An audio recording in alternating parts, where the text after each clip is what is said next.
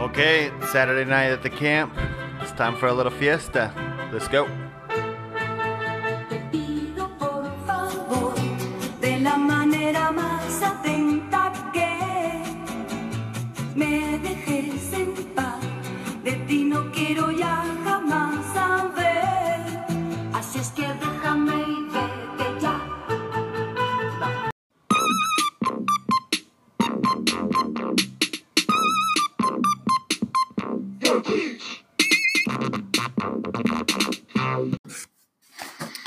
The next morning, Hortensia put a piece of fabric over the window and sent Alfonso next door with Miguel, Juan, and the babies. Hortensia, Mama, and Josefina brought in the big wash tubs and filled them half full with cold water. Then they heated pots of water on the stove and warmed the baths. Esperanza was excited at the idea of getting into a bathtub. All they had done since they arrived was wash their faces and arms with cold water in the sink. She hadn't had a real bath since they left Aguascalientes. But it was Saturday, and tonight was the Jamaica, so the entire camp was getting cleaned up. Baths were being taken, shirts ironed, and hair washed and crimped. Hortensia had given Esperanza her baths since she was a baby, and they had established a routine. Esperanza stood near the tub with her arms outstretched while Hortensia undressed her. Then she got in the tub and tried not to wiggle while Hortensia washed her. She'd tilt her head back, keeping her eyes closed, while Hortensia rinsed her hair. Finally, she stood up and nodded, which was Hortensia's signal to wrap the towel around her. Esperanza went to one of the wash tubs, put her hands out to her sides, and waited. Josefina looked at Hortensia and raised her eyebrows. Isabel said, "Esperanza, what are you doing?" Mama walked over to Esperanza and said softly, "I've been thinking that you are old enough to bathe yourself, don't you think?" Esperanza quickly dropped her arms and remembered Marta's taunting voice saying, "No one will be waiting on you here." "Yes, Mama," she said, and for the second time in 2 days, she felt her face burning as everyone stared at her.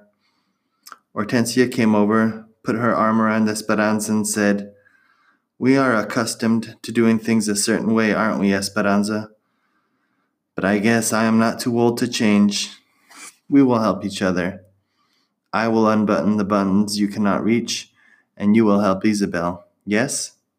Josefina, we need more hot water in these tubs. Ándale, hurry." As Hortensia helped her with her blouse, Esperanza whispered, "Thank you."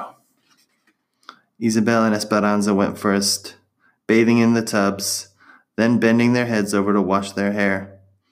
Mama and Josefina poured cups of water over them to rinse off the soap.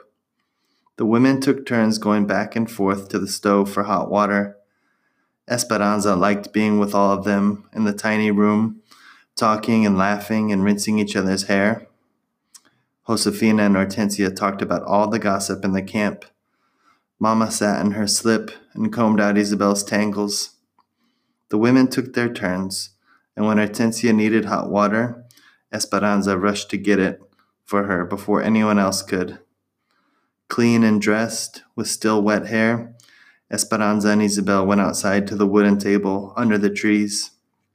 Josefina had given them a burlap bag of almonds that she wanted shelled. Isabel bent over and brushed her hair in the dry air. "Are you coming to the Jamaica tonight?" she asked. Esperanza didn't answer at first. She had not left the cabin since she had made a fool of herself yesterday. "I don't know, maybe. My mama said it is best to get it over with and face people, and that if they tease you, you should just laugh," said Isabel. "I know," said Esperanza, fluffing her own hair that was already almost dry. She dumped the nuts onto the table and picked up an almond, still in its flattened pod. The soft and fuzzy outside hull looked like two hands pressed together, protecting something inside. Esperanza popped it open and found the almond shell. She snapped the edge of the shell and pried it apart, then pulled the meat from its defenses and ate it. I suppose Marta will be there tonight? Probably, said Isabel, and all of her friends too. How does she know English? She was born here, and her mother too. They are citizens, said Isabel, helping shell the almonds. Her father came from Sonora during the revolution. They have never even been to Mexico. There's lots of kids who live in our camp who have never been to Mexico. My father doesn't like it when Marta comes to Jamaicas, though, because she is always talking to people about striking. There was almost a strike during almonds, but not enough people agreed to stop working. My mama says that if there had been a strike, we would have had to go into the orchard and shake the trees ourselves for these almonds. Then we're lucky. What is your mother making with all these nuts? Flan de almendra, said Isabel. She will sell slices at the Jamaica tonight. Esperanza's mouth watered. Almond flan was one of her favorite sweets. Then I've made my decision. I will come. The platform was lit up with big lights. Men from the camp in starched and pressed shirts and cowboy hats sat in chairs, tuning their guitars and violins. Long rows of tables were covered in bright tablecloths where women sold tamales, desserts, and the specialty, agua de Jamaica, hibiscus flower water punch made with the red Mexican Jamaica bloom. There was bingo on wooden tables and a long line of chairs circling the dance area for those who wanted to watch. That's where Mama and Hortensia sat, talking to other women. Esperanza stayed close to them, watching the growing crowd. Where do all these people come from? She asked. The other night, she had heard Juan say that about 200 people lived in their camp, but there were many more than that now. These fiestas are popular. People come from other camps, said Josefina, and from Bakersfield, too. When the music started, everyone crowded around the platform, clapping and singing. People started dancing in the area around the stage. Children ran everywhere, chasing and hiding. Men held young boys on their shoulders, and women swaddled their infants, all of them swaying to the sound of the small band. After a while, Esperanza left Mama and the others and wandered through the noisy crowd, thinking how strange it was that she could be in the middle of so many people and still feel so alone. She saw a group of girls who seemed about her age, but they were huddled together. More than anything, she wished Marisol were there. Isabel found her and pulled on her hand. Esperanza, come and see. Esperanza let herself be led through the crowd. Someone from the town had bought a litter of kittens. A group of girls were crowded next to the cardboard box, cooing and cradling them. It was clear that Isabel desperately wanted one. Esperanza whispered to her, I will go ask your mother. She wove back through the crowd to find Josefina, and when she agreed, Esperanza practically ran back to the spot to tell Isabel. But when she got there, a bigger crowd had gathered, and something else was going on. Marta and some of her friends stood in the bed of a truck that was parked nearby. Each of them was holding up one of the tiny kittens. This is what we are, she yelled. Small, meek animals. And this is how they treat us because we don't speak up. If we don't ask for what is rightfully ours, we will never get it. Is this how we want to live? She held the kitten by the back of its neck, waving it high in the air. It hung limp in front of the crowd.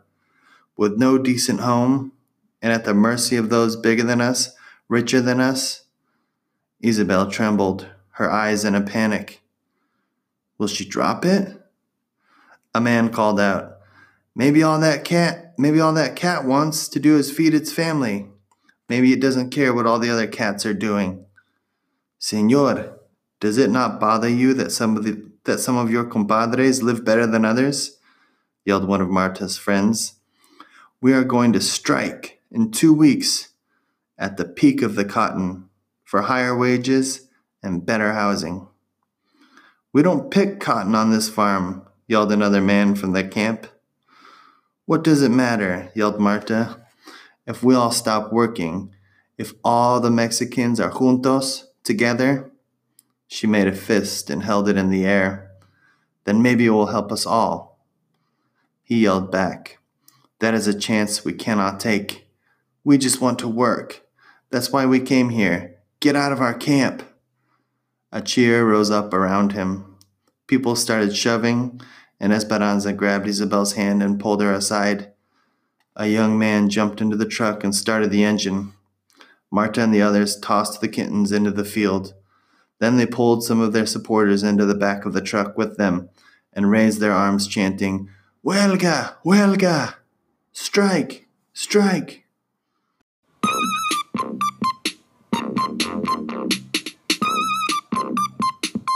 Your teach!